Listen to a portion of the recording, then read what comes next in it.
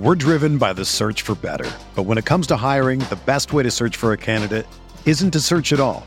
Don't search, match with Indeed.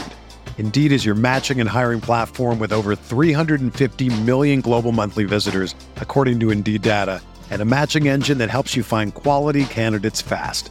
Ditch the busy work. Use Indeed for scheduling, screening, and messaging so you can connect with candidates faster. Leveraging over 140 million qualifications and preferences every day, Indeed's matching engine is constantly learning from your preferences, so the more you use Indeed, the better it gets. Join more than 3.5 million businesses worldwide that use Indeed to hire great talent fast. And listeners of this show will get a $75 sponsored job credit to get your jobs more visibility at Indeed.com/Blue Wire. Just go to Indeed.com/Blue Wire right now and support our show by saying that you heard about Indeed on this podcast. That's Indeed.com/Blue Wire. Terms and conditions apply. Need to hire? You need Indeed. This episode is brought to you by Shopify. Whether you're selling a little or a lot, Shopify helps you do your thing, however you cha-ching. From the launch your online shop stage, all the way to the we just hit 1 million orders stage. No matter what stage you're in, Shopify's there to help you grow. Sign up for a $1 per month trial period at shopify.com/special offer, all lowercase. That's shopify.com/special offer. The baseball season is go, go, go. It's nonstop, relentless for every night, 6 straight months, and then hopefully another month in October. You also have work, friends, family, and a million other things going on. That's when you reach for a Coors Light. It's made to chill. There's only one beer out there that's literally made to chill, and that's Coors Light. I mean, the mountains on the bottles and cans even turn blue when your beer is cold. Is there anything better than opening up your refrigerator after a long day, seeing that icy cold Coors Light can or bottle in your fridge? The answer is no. There's nothing better. That's why when it's time to chill, you choose Coors Light. It's mountain cold refreshment made to chill. Coors Light is the one I choose when I need to unwind. So that's why when you want to hit reset, reach for a beer that's made to chill. Get Coors Light in the new look delivered straight to your door with Drizzly or Instacart. Coors Brewing Company, Golden, Colorado. And as always, celebrate. We are breaking down all aspects of Yankee baseball. This is the Bronx Pinstripe Show with your hosts, Andrew Rotondi and Scott Reinen. Let's go.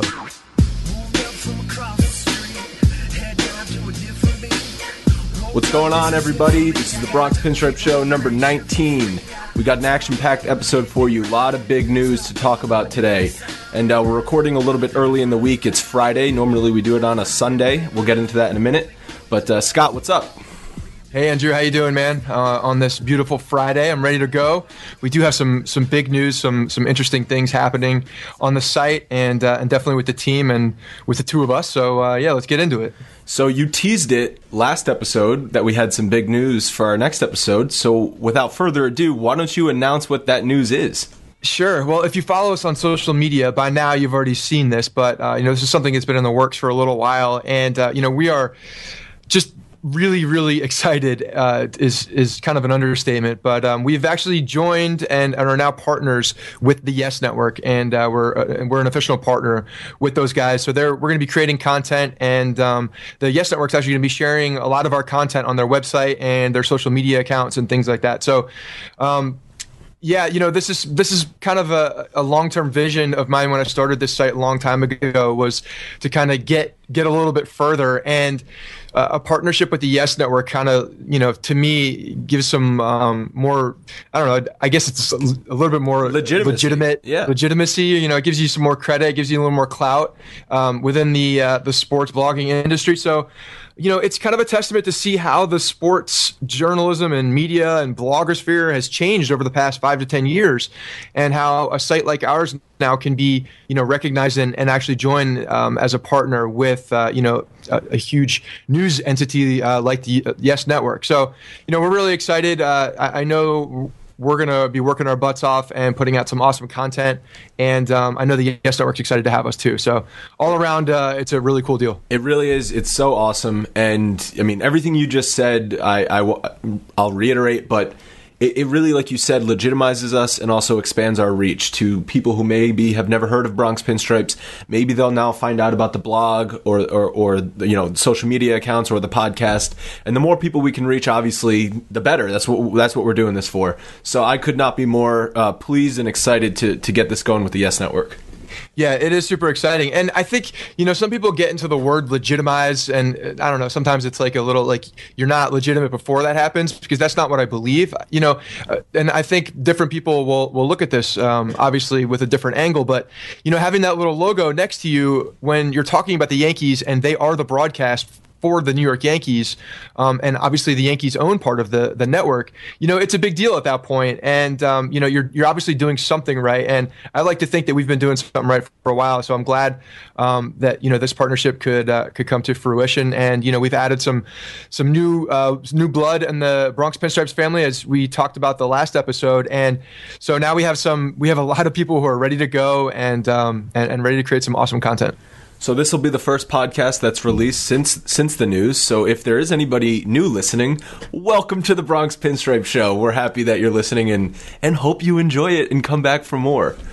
All right, that's enough of that stuff. So the reason I mentioned that we're recording early is because I'm actually going to be gone for the next about week and a half. So I'm not going to be able to record some episodes coming up, and I know we're going to have some guys in, some new guys in, some that you've heard, maybe that you haven't heard, for upcoming next episode and a half. I know Rich will be in with you on Sunday to recap all of the games. What we're going to do today is go through some mailbag questions, some of the voicemails that we've got in. We did get some voicemails, which is cool. And also some news, because even though it was only 2 games played this week, a lot happened. I mean, there's been a crazy amount of news that's gone on this week already, with the call-ups and people getting sent down, and the bullpen mess that happened in the last game. So yeah, there's been a lot of stuff going on, and so we have a tremendous amount of stuff to talk about.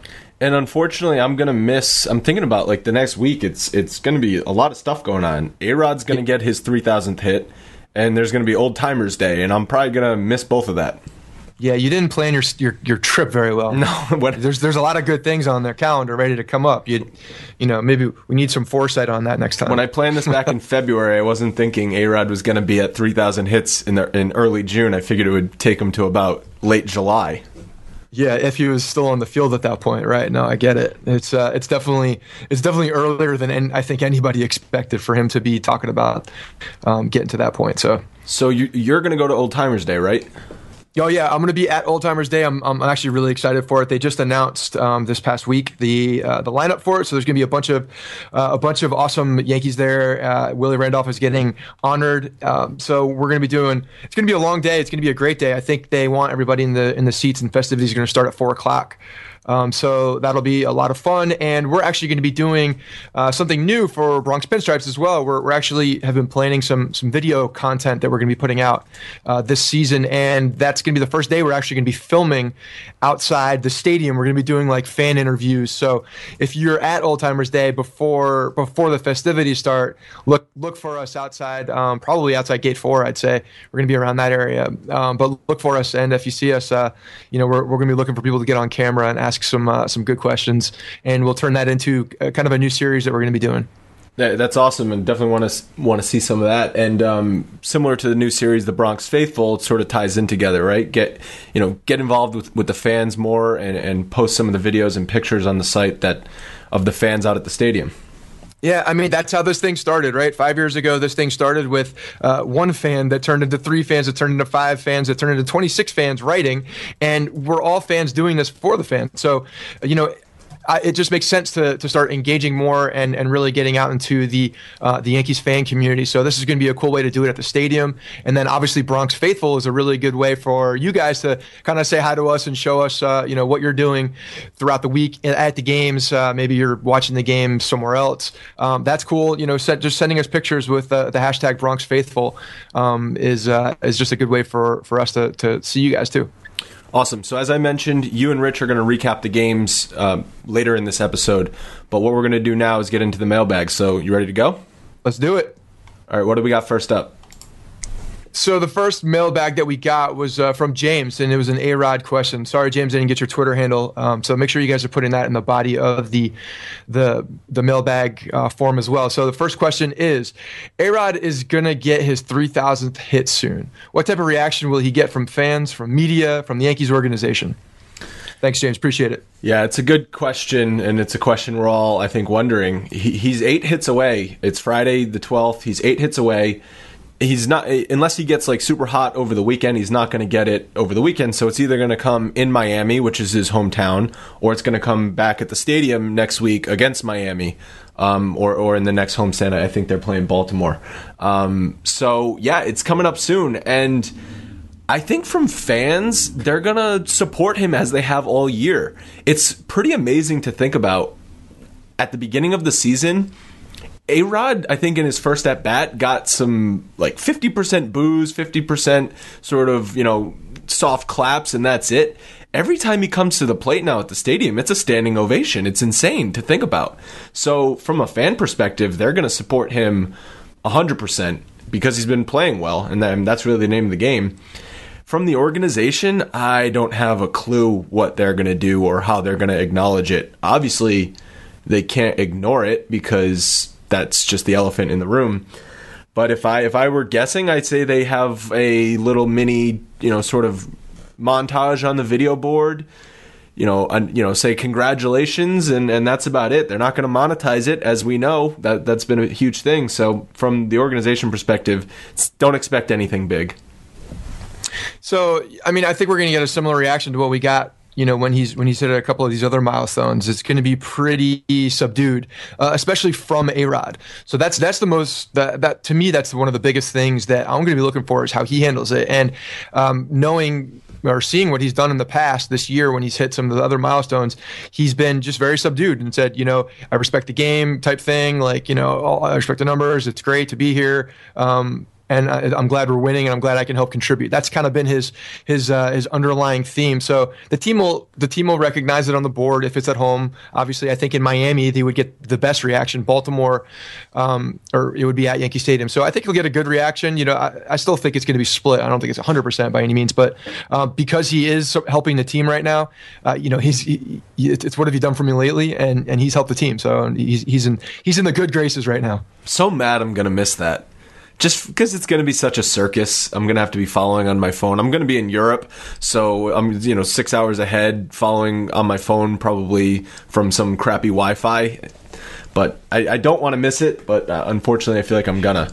I actually don't think it's going to be a big of a circus as you think it is, because it's not like this is the first milestone that he's hit this year.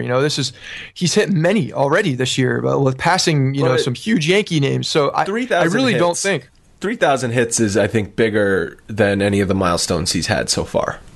Yeah, but I don't think anybody really puts any weight into them, so that's why I don't think it's going to be as big of a deal. It'll get attention, but I think he's going to play it down, and I think a lot of people will play it down. So it'll be a moment, and I think that's where it's going to live and end. You think the game will stop and give him, his couple minutes like it did for Jeter and some of these other guys? If it's at home, I think the fans will kind of force that. If it's on the road, no, I don't think the game will stop. So I think if it's at home, then yeah, I think the fans will, kind of just continue to clap until he comes out for, a curtain call type of thing, similar to what happened last time. So that's kind of the way I see it going down. Yeah, and last thing I'll say about A-Rod is go check out the A-Bomb shirt in the Bronx Pinstripe fan shop. It's pretty cool. It is pretty sweet, yeah. All right, now we got some voicemails, right? We do have some voicemails. The first one is Mike from California. All right, let's take a listen to that. Hey guys, my name's Mike Towns. I'm out in California. Hey, just wanted to talk about the draft pick for a second. Kyle Holder. I don't know if you guys already touched on it by the time you reached the mailbag, but in my opinion, I feel like they picked up another Didi. A couple of spots that we're lacking this year are obviously second base, and in my opinion, shortstop with Didi. And Kyle Holder's notes say he's got a quote-unquote good glove, which we'll see when he gets to the show whether that's true or not. But it also says that he doesn't have that great of a bat. So in my opinion, we got another Didi. I would have rather seen a more well-rounded shortstop to play offensively and defensively. And it's hard to tell he's young, and we'll see what happens. I'm sure there's potential there, but what do you guys think? If we get another Didi, or is this guy gonna heat up and he's gonna replace Didi? Thanks, guys. Thanks, Mike. Yeah, great question. So the draft was this week. There's been a ton of stuff on our website about it, and I know I've read a ton of stuff about it.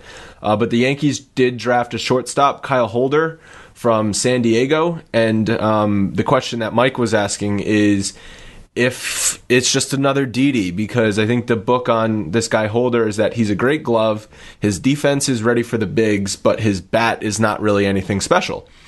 I've done, I'm not going to pretend to be an expert on any of these guys that are being drafted, because it's not like, I've ever watched these guys play. But from what I've read is that his last season, his offense improved. He had a slash line of 348, 418, 482. I know that's, it's not in the bigs or in professional baseball, but it's still a good line. He's not going to be a power hitter. He's going to be sort of a contact guy. He'll play good defense at short. He's very athletic because he actually originally went to college, signed on to college to play basketball. So, he's athletic as all hell.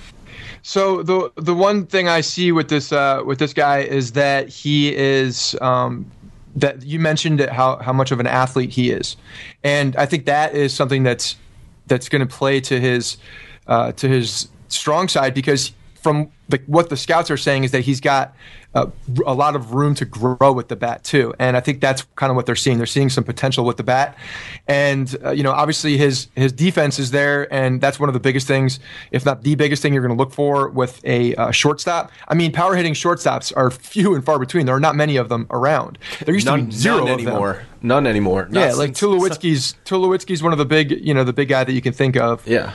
And then A-Rod when A-Rod was A-Rod at shortstop. But, so this is the type of guy you want to see, some potential with the bat and then plus glove. And I think that's what we got. So it's too early to say who he is or what he is. He's got to obviously develop and see how he comes out.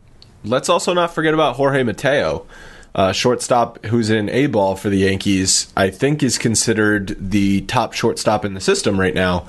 And I know when we talked to Dan like a month and a half, 2 months ago, he was super high on Mateo. He said he's going to be the next Yankees shortstop. So, Holder, let's see what he does. But I also think that we got to keep an eye on Mateo going forward. Yeah, and a slight footnote too is we got a shortstop from the Nationals who was a second-round pick in 2011, I think, for David Carpenter this past week as well. So that kind of throws another. Yep, that throws another guy into the mix. While he has, I think, he's lower on people's prospect list at this point. He's still another name that we could see. He's another guy who's got some speed. I think he hit like 288. This is going off memory. 288 in the minors, and so he's got some speed, good defense, and can hit for average too. So there's another. Looks like we have some competition coming up through the minors and really at the big leagues on the shortstop position too. So that's a good thing in my opinion. Yeah, the Yankees got him for David Carpenter. So the David Carpenter era in New York is officially over, which I think we're all pretty happy about. No. And that's one thing to talk about that too is, last week we were talking about, and I was making a note how I didn't really agree with the David Carpenter release over Esmail Rogers. If we're going to release one of them, I thought it should have been Rogers. But because of this, maybe this was the reason they did that, and it kind of makes more sense, is that I think Carpenter definitely has more, would have more interest on the market for a trade after you DFA him. You have time to trade the guy. So he still, in my opinion, would hold value or has value in the National League because of his success with the Braves. So, yep. That's another aspect of the release that I kind of didn't take into consideration at that point, but does make sense. And don't be surprised if he has a pretty solid second half for the Nets. Seriously, he will. He probably will, just to spite us. Just to spite you. Yeah, I know. All right, let's take a listen to the next voicemail.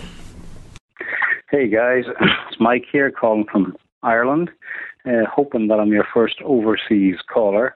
I live in Ireland here, I'm a big Yankees fan, I'm a Yankees fan since I lived in Brooklyn in the early or mid-90s, around about the time a young certain Mr. Jeter was breaking on the scene. So I listen to your podcasts every week from the MR Live here and watch the Yankees, follow them on MLTV. But I wanted to get your guys' opinion on something that doesn't happen very often, but when it does, it just kind of annoys me a bit. But if we go back to May 23rd and the Yankees' heavy 15-4 loss to the Rangers, I was annoyed to see Garrett Jones come up to pitch late in the game. And I just want your guys' thoughts and opinions on this aspect of the game, because for myself, I think that this tactic is hugely disrespectful in a number of ways. A, to the opposing team, in that it kind of turns the game into a bit of a farce where professional MLB players have to face a guy who, in the majority of cases, and especially in Garrett Jones' case, has not pitched since high school. B, that it's dangerous to the opposition batters, and that it hugely increases the chance of injury with the higher chances of wild pitches. And C, and to the fans who have paid their money to support and watch their team try their best for the full game and be professional about doing it. To me, it sends out a message that we've now thrown in the towel and we're going to have a bit of fun now. And also to the game itself, it's not the way the game should be played. I think they should be using these opportunities here to go to their bullpen, stick to the bullpen, give their relief pitchers some game time pitches under real game time conditions. Now, I just want your thoughts and opinions on this aspect of the game. And in light of my above previously mentioned grievances, I'd like to propose a new petition against this tactic, which I'm going to call the 5P petition. And I hope you guys are going to be the first to endorse it. It's the petition to prevent position players pitching. That's the 5 Ps. Well, look at guys, I enjoy the podcast. Look forward to it every week. Value your opinions. I think it's great. I've just signed up to the website and look forward to hearing the next one. Go Yankees. How about that? An overseas call from Ireland. I was not expecting that. How about you? Yeah, well, we've officially crossed the pond, so that's awesome. Mike, thanks for calling in, and you definitely have an interesting perspective that I think a lot of people over here did not think about. So, yeah, let's talk about it. So this call caught me off guard for a number of reasons. Obviously, he's from Ireland, which is awesome. It's awesome that there's Yankee fans over there. It's awesome that he's listening to the podcast. And, it's not easy to follow American sports from Europe because of the time difference. But that's, just sweet that he's listening to us. So thanks, Mike. The accent was awesome. But the take, I've never heard this before. Basically saying that it's kind of disrespectful and he's annoyed by position players pitching. I mean, it doesn't happen all the time, but you see it in blowouts or, marathon games. To tell you the truth, I don't think I've ever thought about it from this angle before, but I don't think it's disrespectful like he was saying, but maybe that's like a cultural thing for maybe the European sports or something like that, where putting in a guy at a position that he's not normally there for might be a sign of disrespect to your opponent. Yeah, I mean, I kind of see where he's coming from in that regard. I personally don't think it is, because I think that that baseball has done this for a long time, and it's kind of a very small part of the game. In blowouts, when you run out of pitchers, I mean, this happens. That particular game, we had pitchers, but it was a blowout, so he came in to throw a little bit. But at the same time, I get it. I see where you're coming from, because I follow a college football team very closely, a school that I went to, and they were getting blown out at the end of a game, and they had actually run out of linebackers, and they brought a cornerback in to play linebacker. And I'm sitting in the stands like, why is this happening? This kid's going to get hurt, first of all, and he can't stop anybody. And that's exactly what happened. One of the kids got hurt, and he couldn't stop anybody, and it turned into even more of a blowout. So I see what you're saying in the regard that player safety definitely could come to when you're doing something you haven't done since high school. There's a higher chance that you're going to get hurt. But a lot of these guys come in and they don't really overthrow. They're kind of said, hey, don't overthrow, just kind of groove it in there. And I think that's what Garrett Jones was doing. But I mean, I see what you're saying. I don't necessarily agree with it, but I definitely understand where you're coming from. Jose Canseco hurt his shoulder. I think blew out his shoulder when he was with the Rangers pitching number of years ago. So yeah, that's such a Jose Canseco move. I know, right? Really he probably went up there wanting to throw like 95 miles an hour. Thought he could because he had like gallons of steroids pumped into his body. But yeah, I mean, you see guys get injured. You hope it doesn't happen. I don't think it's going to change because with the way teams are leaning on bullpens now, and we've seen it with the Yankees relying heavily on their bullpen, they're not going to waste an arm in a 10-run blowout game because it's just not worth it. You'd rather put in Garrett Jones, hope he gets 3 outs and doesn't hurt his shoulder, and move on to the next day. And granted, it doesn't happen that often. I mean, no. it's a rare occurrence when this happens, and it's usually, to be fair to the situation, it usually happens when there are no more pitchers. You know what I mean? In in an extra inning game, a game that's gone really long and you're out of people. That's when it usually happens. I think this one was a little bit of a different circumstance. So I could see this one being a little bit different in people's minds. But usually it's because you're actually out of arms. It's kind of fun to see too. It is fun to see. I think the guys like it too. I think the players are like, yeah, next man up. They kind of relish the situation to go in there and throw. But it is an injury risk. It's fun to see guys also go up there trying to hit 500-foot bombs off a 72-mile-an-hour fastball. It's just like you're better off just swinging easy when they're trying to kill the ball and they usually pop up or something. Yeah, but no, thanks for the call, Mike. Definitely thanks for listening overseas, and thanks for the interesting perspective. Definitely appreciate the call and call in again. Love to hear that accent. All right, so we've got some other news. As we said, it was a really busy 2 days of baseball. The bad news is Andrew Miller is on the DL with a sore forearm muscle strain, something like that. The thing I'm annoyed about is that he supposedly didn't tell the trainers for a couple days and then pitched with it, and then after the game needed to go on the DL. That's, what are you doing? Like, it happened with Chase Whitley too, and now he needs surgery. I'm not saying Miller needs surgery, but it's June. Just don't hide injuries. We need to get through the season healthy. I understand if it's October baseball and you want to man up and pitch through an injury. I'm all for that, but I don't want to see that happening in June. No, I agree with you. If something is not comfortable, especially in your throwing arm, speak up, because we need you. We need you down the stretch, and hopefully it's nothing. It's just a little bit of, a tweak or some kind of thing that's going with a tired arm, which we could talk about. I could talk about for hours, and Girardi's somewhat overuse of the back end of that pen. But hopefully it's nothing. But yeah, man, speak up. We need you. We need you. Yeah, and it's going to really hurt the pen because Miller and Betances were lights out. They pretty much pitched in every game the Yankees won, it felt like. Now Betances moves to the closer spot, and they have a gaping hole in the 7th and 8th inning. Yep. Chris Martin also coming up. Yep. Or he's up now. You're listening to this on Monday, so he's up. But that's another guy that will be bolstering the pen and probably slot into somewhere in the back of it. So I wrote something a couple days ago about what the Yankees should do with their bullpen issue now that Miller's on the DL. And I know we've talked about this in the past, but I think Adam Warren needs to go back to the bullpen. And I've changed my mind because last week I think I said, no way you can take Warren out of the rotation because he's pitching so well. And he is pitching so well. But the reality is they have more of a need right now in the bullpen than they do the starting rotation. It's going to be interesting to see what Girardi does, especially when Nova comes back. But yeah, he's a guy who's had success in the pen, right? And that's what you're looking for as well. I mean, we could bring up people to slot in there, but seeing what Warren has done in the past and really relish that role, we know he can do it. The problem is then when you do that, he's no longer stretched out at that point. I don't know. I don't think it would take that long for him to get stretched out again, but. It's definitely going to be an interesting situation to monitor as Girardi deals with the bullpen now without Miller, and then the rotation when Nova's coming back, and with all these moving parts. So it's definitely going to be a lot of moving parts for Girardi to deal with. It's so funny. During Yankees chat on Monday on Twitter, one of the questions that we asked was, should the Yankees consider a 6-man rotation? Because we, quote unquote, have too much pitching.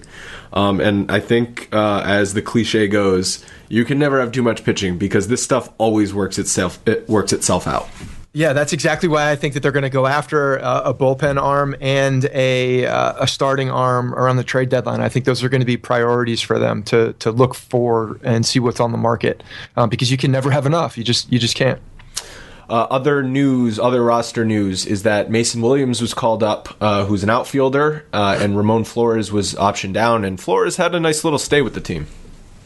Flores did a great job. You know, he obviously showed what he can do on both sides of the ball, really. He made some tremendous plays in the outfield. He shows that he has a really good arm and an accurate arm. He made some really great throws to home plate. And you know, he defends left field very well. And you know, he was no slouch with the bat either. I mean, he had some pop. And he had a really good showing when he was up. So I think Mason Williams gives a little bit more flexibility defensively in the outfield as well. Yep. So, and he's been, you know, Mason Williams was our top prospect for a long time. He kind of slid down the board a little bit, but he's had somewhat of a resurgence this year, and you know, has had a really good year in AAA, and you know, is looking to build on that, hopefully in the bigs. Like you said, I think this is a little bit of a reward for him for having such a good year so far.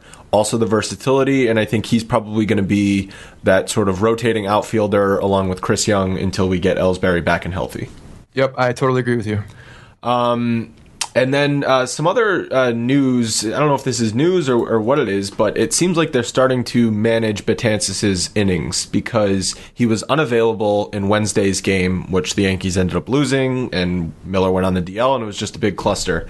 But Betances is on pace for 88 innings, and last year he pitched 90 innings, and I think that's just too much. That they don't want to go that far with him. They probably want to be more around 75 or so, 75 to 80 at this point.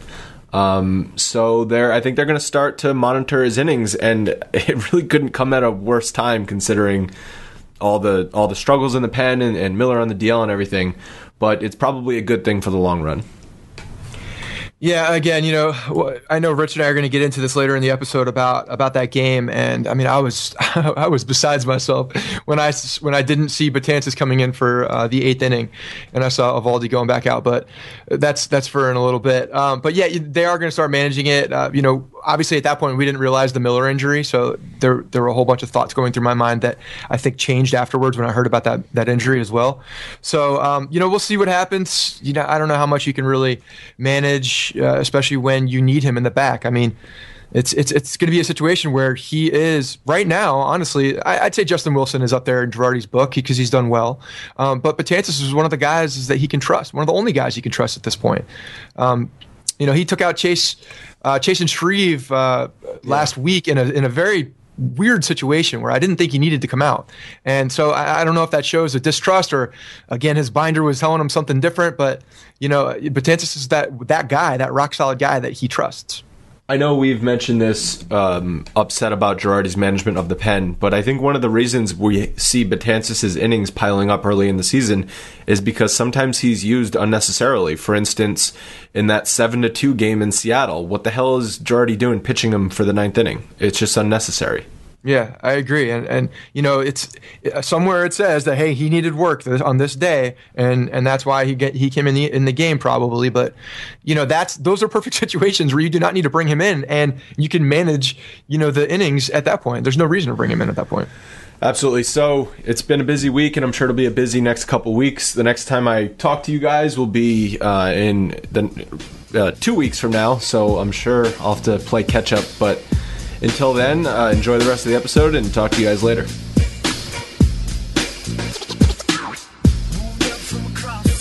Welcome back, everybody. This is the second half of the Bronx Pinstripe Show, number 19. Appreciate you guys for sticking around. Andrew has flown across the pond. He is gallivanting around Europe, so we're going to be without him for the rest of this episode and next episode, but he'll be back the week after that. So today we have Mr. Rich Kaufman, who is the Bronx Pinstripes writer and editor. So, Rich, thanks for coming on, man. No problem, Scott. How you doing? I'm doing well. You know, we actually won a game today. This is Sunday that we're recording this, so things are back on track again. We kind of stopped this losing streak. It usually is one winning streak, one losing streak, one winning streak. So we stopped that. Right. Yeah, they won 8 in a row. I fully expected them to lose 10 out of 11 again. It's just a strange team, but they avoid getting swept and try to start another winning streak. That's right. And, I tell you, we ran into a hot Baltimore team. That has to be said because those guys were kind of firing on all cylinders this weekend. Yeah, they were coming off a sweep of the Red Sox.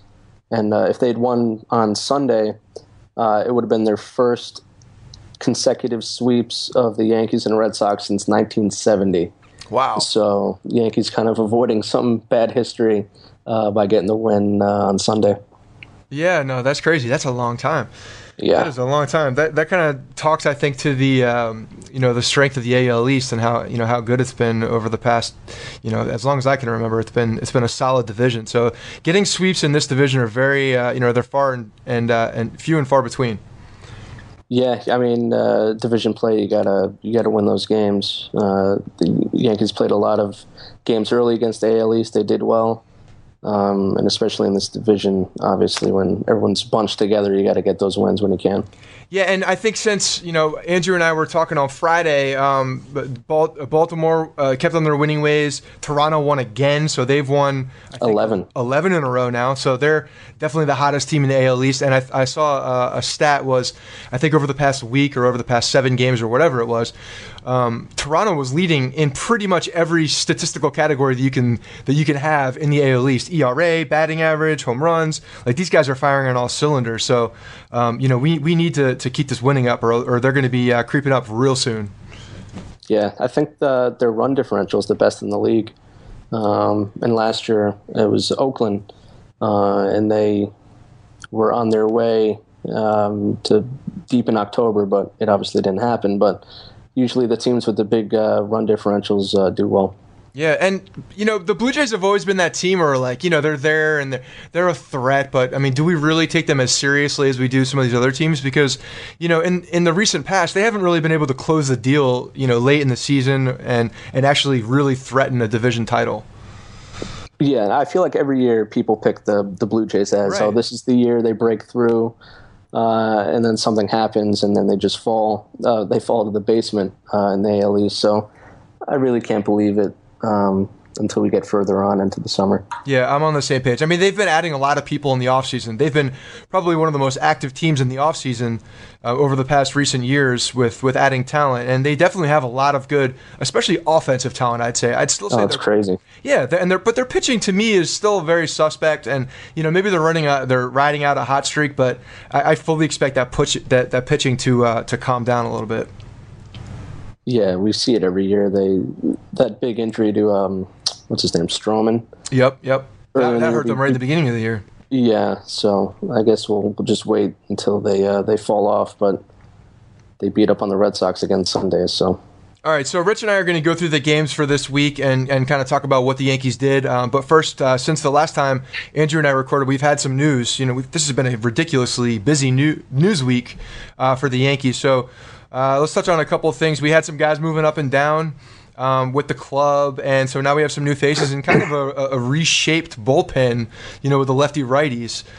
So the first thing we'll talk about, I guess, is Esmil Rogers was outrighted after Friday's game, right? Yeah, it's about time, to be honest. I think every Yankee fan was waiting for this to happen because it was really never a good sign when you saw Rogers come into a game. He's just one of those guys where you're right, everybody cringes. You're like, oh, here comes Rogers. So yeah, and it's not his pitching so much that his pitching is. I mean, it's awful. But when he comes in, the game just slows down to a snail's pace. Yeah, it's just unbelievable. It's hard to watch. So the corresponding move to the outright of Rogers was Sergio Santos was brought up, which he was recently added to the club on a minor league contract after he was released from the Dodgers. So he is now in the bullpen and had a really, really good first showing, right? Yeah. Yeah, he kind of Marauders in disguise. Yeah, it was his first batter was a home run given. I don't even remember who it was, but it was a home run right over the top of the fence. So hopefully we're looking for some better times from him. We've seen it in the past from him. He's had some injury bugs, so hopefully he can kind of settle into a nice spot as a right-handed reliever out of our pen. I think the biggest move since Friday, last time we talked, was Lindgren. Jacob Lindgren was sent down, which is kind of a surprising move to a lot of the Bronx faithful, I think. Yeah, I think the Yankees wanted to make sure that when they called him up, he was going to be here to stay. They didn't really want to send him back down because that could be pretty, debilitating to a young pitcher. It could really shake his confidence. But he really didn't pitch well after his first few outings. Right. He's given up a lot of home runs, 3 home runs in 7 innings. And that's really not what you want. To steal a Girardi line, that's not what you want from a reliever coming out of the pen. And are you personally, just by looking at the way he pitched, are you concerned about his stuff translating into the bigs? No, I don't think so. I think he just needs more experience. He's only 22. Yeah. He was drafted a year ago. His slider is filthy. He can get lefties out with it, righties out with it. But his control is a problem, I think. He had 4 walks in 7 innings. So the Yankees probably want to get him some work in the minors, but I think we'll see him again this year. Yeah, I agree with that. I think, maybe it was the first call-up of the year jitters type thing, and he just wasn't pitching as well. So hopefully he settles down and can really contribute. And I think he will. I think he's going to be a staple in the bullpen for a lot of years for this team. Yeah. And then that corresponding move was Jose Ramirez was brought up and brings another right-handed relief pitcher into the pen. And he's been up in the past. He hasn't had the greatest success. He's one of those guys I feel like he's like a Valdi to me, right? Like, I'm a potential guy. I love the potential, and I see it. And he's got plus stuff, but he hasn't been able to really put it together in New York. Yeah, he throws hard, which obviously the Yankees like. They like those guys that can get it up there in the mid-90s. He's got a good changeup. And you said he was up already. He made his debut last year. Yeah. But he was up this year for 1 game in May, and he gave up a bunch of runs and was sent down right after. But hopefully he can stick this time because the Yankees need all the righties they can get out of the pen. It's true. We need some dependable right-handed relievers. I mean, as much crap as everybody gives, and I know I give it to him, to Joe Girardi. Yeah. What he's working with is becoming a problem. It's not becoming a problem. It is a problem. It's a problem right now with the guys that he's sending out there and who he can actually rely on. So hopefully Ramirez is one of those guys that can actually step up to the plate and fill that role as a young guy. So. Good deal. So let's actually start getting into the games for the week. We had 2 off days. We had Monday and Thursday. So a little bit of a short week of baseball, but definitely a lot of things going on. Started with Washington and Tanaka Tuesday. Yeah, Tanaka Tuesday, and he's been great since he's come off the DL with that wrist forearm injury. He won 7 innings against the Nats, got the win, and since he's come off the DL, he's made 2 starts, including that one Tuesday. He's 2-0, pitched to a 1.29 ERA, 15 strikeouts in 14 innings, 8 hits, and the most impressive thing probably is no walks. Yeah. To have that control after missing, what was he out for about a month? Yeah, it was about a month. Yeah, I mean it speaks to how much of a freak he really is. Well, and it also speaks to the fact that the injury seems to be truly unrelated to the elbow, and that's what he said in the beginning. So we got to start believing everything he's saying, right? Because he's telling us the truth. It seems like. I mean, he's been dominant since he's come back from that injury. Yeah, I mean, it's up to him to let the Yankees know what's bothering him and if his elbow is bothering him, and clearly it's not. I mean, you kind of hold your breath every time he goes out, but for now, I mean, he's pitching like he hasn't missed a beat. So. And one of our writers, Nick Delante, wrote an article about Tanaka, kind of to the fans. It was kind of an article just saying, hey, look, he says he's not injured, so let's stop talking about it every time he comes out. I mean, the guy is a healthy pitcher right now, standing on the mound and delivering just very good starts for the Yankees. So the conversation of him being hurt is really a moot conversation at this point.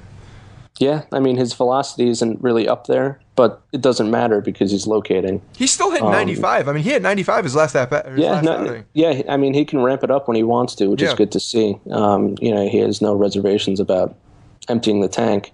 But his pitches move so much that he can put the ball wherever he wants. It's really fun to watch. Yeah, I agree. I think so. One of my favorite pitchers for the Yankees, just ever all time, is El Duque Orlando Hernandez. Yeah, me too. Yeah, and just because he was the type of guy that didn't have overwhelming stuff, right? He didn't have that big plus fastball, but man, I tell you, that ball jumped out of his hand and it moved around and danced. And then the pitch that I loved the the most was this ephus. The ephus, yeah. That thing was nasty. Yeah. Do you remember when he threw that to A-Rod when A-Rod was on the Rangers? That's right. I forgot about that. Yeah. he tried to get A-Rod twice with it, and the second time A-Rod hit it about 500 feet. But that's a pitch you don't want to throw to a guy like that two times. Yeah, no, you're going to get beat. But no, El Duque, I feel like he made up pitches as he went along.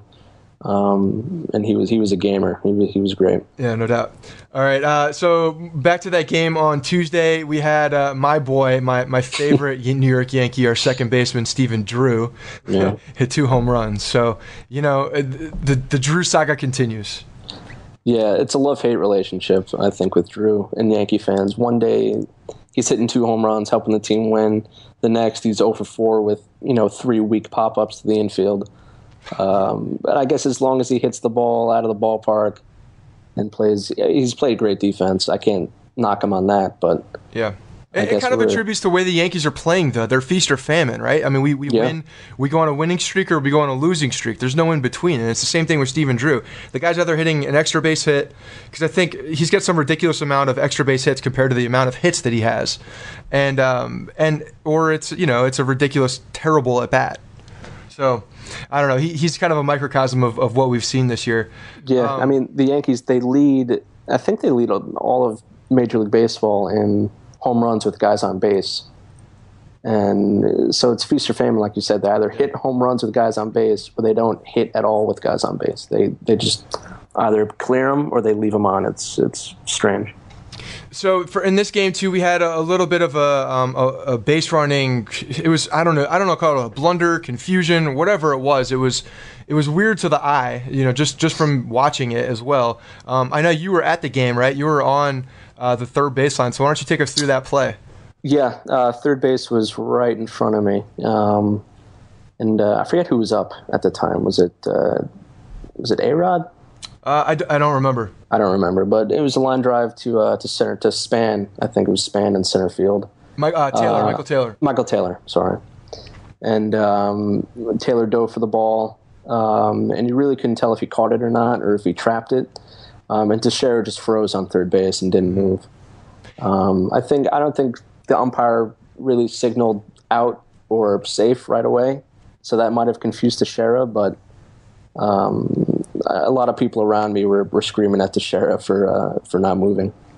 Yeah, and I was watching it on television, and from watching it on television and actually seeing the replays, I'm still not convinced that he didn't catch the ball. So it was to the naked eye, and when you're playing and actually on the base path, I could see where the confusion was. And you're right, the umpire did not call that play immediately. So I really personally don't blame Teixeira for playing it safe. And if anything, when that ball's hit, maybe go back to the bag and be ready to tag if nothing else, because if it gets down, you're scoring anyway. Yeah. So maybe you can talk about that, but all in all, it was kind of a weird play. It was. It's one of those plays where everyone just freezes, and from the angle of the ball, from where I was, and obviously where Teixeira was, you couldn't see anything. I guess he played it safe by standing on third, but the Yankees need every run they can get, and we've seen them leave guys on base left and right. So after that play, we were kind of scratching our heads, thinking the Yankees were going to get screwed again at scoring, but it worked out well for them that game. Yeah. So the only other note we can pretty much pull from that game, and this goes back to the binder, I think, in some way, in some fashion that I don't even know about, is that we had a 5-run lead in the ninth, and Andrew Miller was used. So why was he used? Why I have no idea. This was just ridiculous, I think. It was a classic Girardi move. Yeah. Miller's coming in 5-run lead. Game's pretty much over.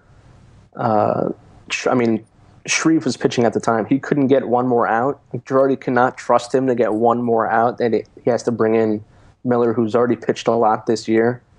It just made no sense. And we're talking about a guy, Shreve, who's been pitching well. It's not like he's one of the guys that we're blaming in this bullpen, right? He's been pitching well. Let him finish the game. Yeah, the guy's got a 2 ERA. Yeah. He gave there was a runners on base that inning, I think, but it's a 5-run cushion. Right. Just let the guy finish the game and leave your horse in the pen. It just made no sense. And then to make it worse, Andrew Miller was then put on the DL after that game. So, the next day, right? So we now know that there was something going on with Miller. Right, and Miller said it was probably from fatigue. So the fact that he was used in a 5-run game the night before just makes it look awful on Girardi. Yeah, right. Well, kind of supports everybody. I think a lot of people's notion on what Girardi's been kind of mismanaging some of these guys early on in the season. So, all right, good deal. So that was a good win. Wednesday we had a kind of a different game. The Yankees lost to Washington 5-4 in 11 innings, but we actually came back in that game. Yeah, Gardner got the big hit in the 8th inning, 4-run 8th. And you figure the Yankees were on their way to winning. I think they were going for their 8th in a row.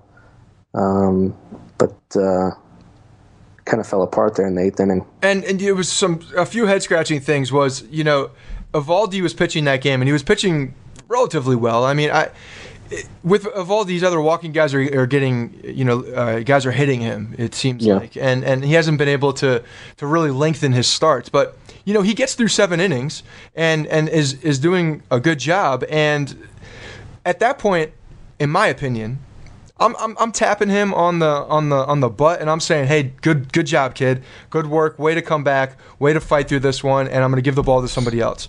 Girardi gives the ball back to Evaldi in the 8th inning, which I thought was the wrong move, and he didn't get through it, and things happened. So what's your opinion on that? I might have to go the other way with that. I think because Betances, we found out after the game that Betances wasn't available. And that we didn't know yet about Miller. We just thought they were both, getting rest. So I think Girardi wanted to squeeze everything he could out of Evaldi because he didn't trust whatever he was going to bring in. So he ended up bringing in Lindgren, who served up a 2-run home run to Taylor to tie the game. And that pretty much, the Yankees haven't won any extra. They've won 1 extra inning game this year, I think. And let me kind of go back to the Evaldi thing. That was kind of my thought process while it was happening. Later we see that Miller was unavailable, Betances was unavailable, so there was a lot of limited action, obviously, for Girardi at that point, which I guess I can understand bringing Evaldi back again. At that point, but I don't know. To me, I just kind of want to leave him off on a good note. I think momentum for starting pitchers is important, and it does play into the way that they pitch on the next outing. So that's kind of the way I look at it when you're dealing with Evaldi, a guy that we're really trying to grow the confidence and make him progress as a starting pitcher. Yeah, no, I get that. You want to leave a good taste in his mouth, for the next start. Obviously. I feel like Girardi's done that a few times this year with Evaldi. He's left him in a little too late. He's trusted him a little too much. Yeah. But that speaks to what's going on in the bullpen. I think it does. Yeah. No, I think it does, and I know we're going to get into that too. So that was Wednesday. We had an off day on Thursday. Wednesday actually started the streak going the other way because it seems like that's all we do. Friday was the game was the first game against Baltimore at Baltimore with our big Mike on the mound coming out on longer rest than usual. So kind of take us through this game. I was on Friday night, just to let you guys know, because we tell you when we don't see the games. But I had had a client of mine, Quentin Coppola, who plays for the Jets, actually had a charity event in his hometown. So I was actually at that and supporting him and his foundation, and didn't get to see the game. So Rich, I'm gonna lean on you. I've read over it and seen all the highlights, but let's talk about Friday. Yeah, Friday was pretty awful. Yankees got blown out 11-3, but the big story was Pineda. The Yankees had skipped his last start. He was coming into this game on 10 days rest, which is just way too long. Yeah. I don't care if who you are. I don't care if you're Nolan Ryan. 10 days rest. Pitchers are creatures of habit, and it obviously didn't help Pineda. They're trying to limit his innings, which is a good thing in the long run, but short term, you get nights like Friday, and Pineda just really didn't have it. So did you, when you say he didn't have it, did you see, was he missing the strike zone? What were some of the big things you think he was really struggling with after that? Because I agree with you. 10 days is entirely too long. If we're going to do something like that, it's got to be, you can't miss an entire start and then just 2 weeks is too much. It's way too much. Yeah, he left some pitches up. Maybe he was too strong because his velocity was there. Yeah. So he obviously wasn't hurt with that. And also his breaking stuff, his slider just wasn't sharp. And, breaking stuff, it's kind of a feel pitch, sliders, curveballs. When you're off for that long, you kind of lose the touch on location with curveballs and sliders and stuff like that. So Pineda was off on that, and that kind of hurt him. So there wasn't really too much more to talk about in this game from what I understand. No, and then, it all started with the first inning, bases loaded, no out against Ubaldo Jimenez, who throws 1,000 pitches every time he goes out there. You have him on the ropes in the first inning, first game of the series, trying to set the tone, and they don't score. And that kind of, after that, you kind of figured out it's going to be one of those nights.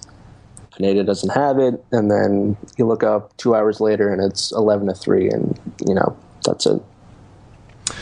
So let's move on to Saturday then.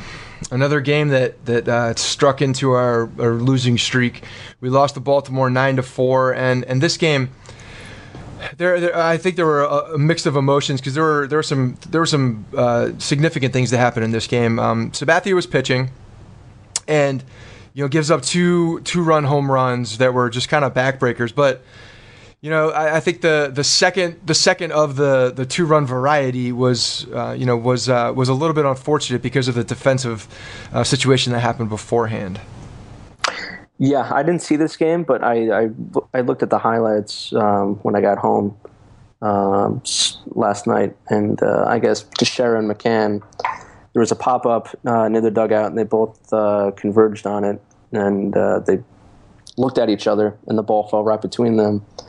And then later on, the next pitch, next batter. It was it was immediately after it. It seems like, of course. And then there was a bomb that gets hit. But it seems like with Sabathia throughout the season is that his mistakes are just they're escalated, right? It's like whenever he makes a mistake, it seems like it just becomes a catastrophe at that point. And so, he wasn't able to rebound from that. But, he stuck in the game for a little while, and A-Rod was able to come back in the 6th inning and hit a bomb to right center for RBIs number 2000 and 2001 to tie the game. So they got back in the game. I think it was 4-4 at that point. And then from there, the Yankees really couldn't do much, and Chris Martin came in, which was he's back recently. He had some early success in the season. He was one of Girardi's go-to guys at that point, I think. Was really kind of moving into a significant role late in the game, and he just melted down. I mean, he was terrible, and they just kind of shelled Martin at that point. So, but I mean, let's talk about A-Rod a little bit, right? Here's your boy. Let's give him his due. He gets 2,000 RBIs. Yeah, second player ever to get 2,000 RBIs, which is pretty amazing. That is pretty amazing. Everything aside, that's a pretty significant statistic. Yeah, I don't know if he'll stick around long enough to pass Hank Aaron in RBIs, but it's pretty impressive when you're talking. Being the only, second player ever in the history of baseball, that's 100 plus years. to get 2,000 RBIs. It's pretty crazy. It is pretty crazy. And I think we finished that game. So we lost the game 9-4. And he's what, 5 after Saturday? I think he's 5 hits from 3,000, right? Yeah. And now the Yankees, they go to Miami after Sunday's game.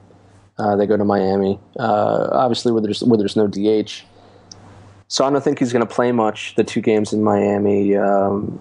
So it looks like he might get 3,000 on the homestand, which would be interesting to see. I think that's a good place for him to get it, to tell you the truth. If he were to get it in Miami, and if he were to actually play in Miami, that would be a place I think that he would probably, on the road, get one of his better ovations. Yeah. But at home, I think we've seen that the Yankee fans have treated A-Rod pretty well this year. I think especially because he's been helpful and he's actually been helping the team and he's been productive. That goes a long way, I think, with the Yankee fans. Yeah, I want to see what the fans do. I mean, if he gets the milestone at home, I want to see what the fans' reaction is, what the Yankees put up on the scoreboard to announce it. Might be a little awkward at first, but hopefully we get to see it sooner rather than later. All right, well, let's hit up this Sunday game, and then we'll talk a little bit more about A-Rod before we close out. But so Sunday we got back on a winning streak, right? I'm gonna call it a streak because that's what happens, right? We're gonna win like 8 in a row now. That's what I'm hoping for. Yeah. So Warren starts the game, and he's been good his past few starts. He's pitched deep into games, or he's gone deeper into games than he had early in the season. But today he kind of labored through 4 2/3, and was hit a little bit, but he got through 4 2/3. I say laboring I think is a little generous. Yeah, he didn't qualify for the win. Didn't make it through 5. But he kept the Yankees in the game, gave him a chance to win, which I guess that's all you can ask for at this point. And on the other side of that, we actually saw some good news with our bullpen because, we've had, I'd say the 3 guys that pitched today have been 3 of the more, not counting Miller just because he's on the DL, but 3 of the more dependable guys in the bullpen this year. So Chasen Shreve was the first guy in who got out of the 5th inning and then pitched another inning after that. Was very good. He pitched very well. And then Wilson came in and pitched 2 innings, no hits, no walks, 3 Ks. I mean, you can't ask for much better than that. These guys do their job. They come in and they it was a 2-run lead at that point, and they kept the Yankees ahead. So good job on them. Yeah, it's huge because Miller's on the DL obviously, and Girardi kind of needs to reestablish the bridge to Betances in the 9th. And for Wilson to go 2 innings, like you said, no hits, no walks, 3 strikeouts, that's just a huge boost to the team. And hopefully, we might be seeing Wilson more in the 8th inning now. Yeah, I think so too. He and Shreve have been 2 of the really good lefties out of the pen, and then we're still looking for that more dependable right-handed reliever besides Betances, and hopefully we can find out. Hopefully Jose Ramirez is that guy, but we'll see. Another significant thing that happened in this game was that we had bases loaded with no outs twice, and the first time they got 1 run, right? They got 1 run, and they kind of let him off the hook, in my opinion. And then the second time, it looked like it was going to happen again. We had bases loaded off of 3 walks, and then we walked in a run. So 4 walks, 1 run, and 1 out, 2 outs. John Ryan Murphy steps up to the plate and delivers just a hot shot down third base for a 2-out double that scores 2, and was the go-ahead RBI. So good for John Ryan Murphy stepping up. Yeah, a huge hit. That's probably the at-bat of the game right there. And Machado almost made a ridiculous play, went off his glove. But I was fully expecting Murphy to leave those guys on base, especially with the way the entire series went. The Yankees left 10 guys on in each game. That's hard to do. That's a small village you're leaving on base. And today he was able to get the hit that put him over the top, but that's something they need to work on going forward is situational hitting. When they're not hitting home runs, they need to drive guys in with base hits. And that's the problem, right? It's we talked about this again before. It's it's feast or famine with these guys. It's a long ball or nothing, it seems like, and a lot of station to station. More after your first couple batters, and then Didi, in the 9 spot if he's in the 9 spot. But you're seeing guys laboring around the base path, so it's very good to see John Ryan Murphy do that. And I tell you, Machado did almost make a nasty play, and he's made some ridiculous plays in the past. So, thankfully, that ball trickled off his glove. Yeah. So we're starting another winning streak Sunday. I just want to talk briefly before we wrap up again a little bit more about A-Rod and kind of the situation with his milestones, because we've kind of hit a point in that contract or the deadline or whatever it was. I know you know more about this, so I'll let you speak on that. Yeah, Sunday was the deadline, 45-day deadline for A-Rod to file a grievance against the Yankees. And now it's pushed back until tomorrow. So A-Rod has until Monday to file a grievance with the Yankees about them not paying his bonus. But the Yankees have suggested that they might donate the money to a charity of A-Rod's choice, which I think would be the solution to end all of this, because that way both sides come out looking good. Yep. The Yankees technically get rid of that $6 million, but it doesn't go to A-Rod. It goes to a good cause. And A-Rod's handled the whole thing great. I think whoever he's being advised by has done a good job with, just being quiet, playing the game, letting the numbers speak. Instead of fighting with the Yankees in the tabloids. So maybe he's actually not being advised anymore. No, you think he's doing it? Maybe, I don't know. Maybe this is A-Rod just being. I spoke about this on the last episode, and my opinions on A-Rod. You and I have talked about this, and everybody who listens knows my opinions on A-Rod. Is that as a baseball player, I think he's a freak of an athlete. The way he's handled things and the way he went about things, I lost a lot of respect for the man, and I don't agree with a lot of things he's done. But I think in the past, one of his big problems, in my opinion, was he was taking advice and counseling from the wrong people. And I think he got a lot of really bad advice from people along the way, and especially when he was a younger player. And I truly think, and this is something that I talked about in the last episode, I truly think, and just by looking at him and watching him play and the way he's acting now, is that he is truly humbled. I actually believe that now, just by watching him. I think he's humbled by everything that's happened. He knows he was in the wrong. He knows everything he did was not, the right thing to do. And I believe, and I don't know, just looking at his body language, it actually truly looks like he's humbled. So maybe he's just doing the thing that normal people would do, like a good person would do. And I agree with you. I think that if they came to this resolution of donating this money to a charity, it would be great on both sides. It would be absolutely great on both sides. Yeah, no, I agree. He seems like a different guy this year than he has. I think the other day he was taking questions from some Spanish reporter.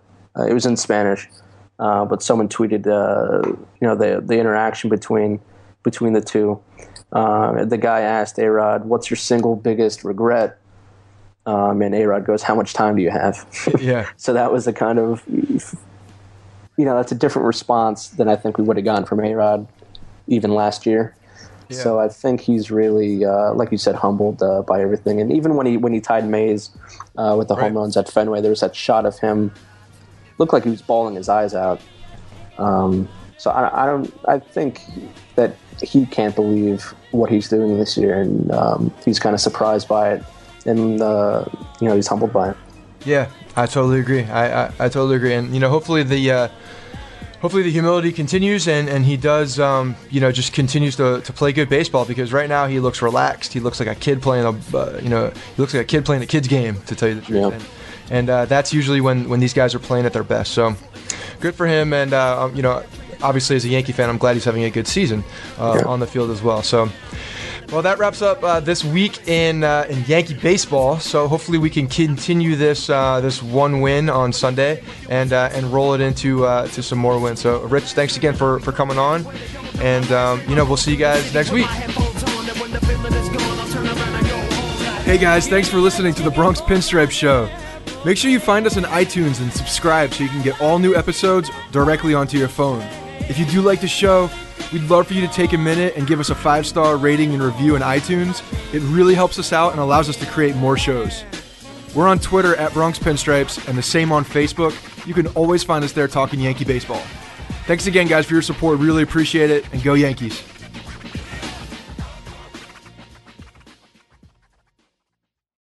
This is the story of the one.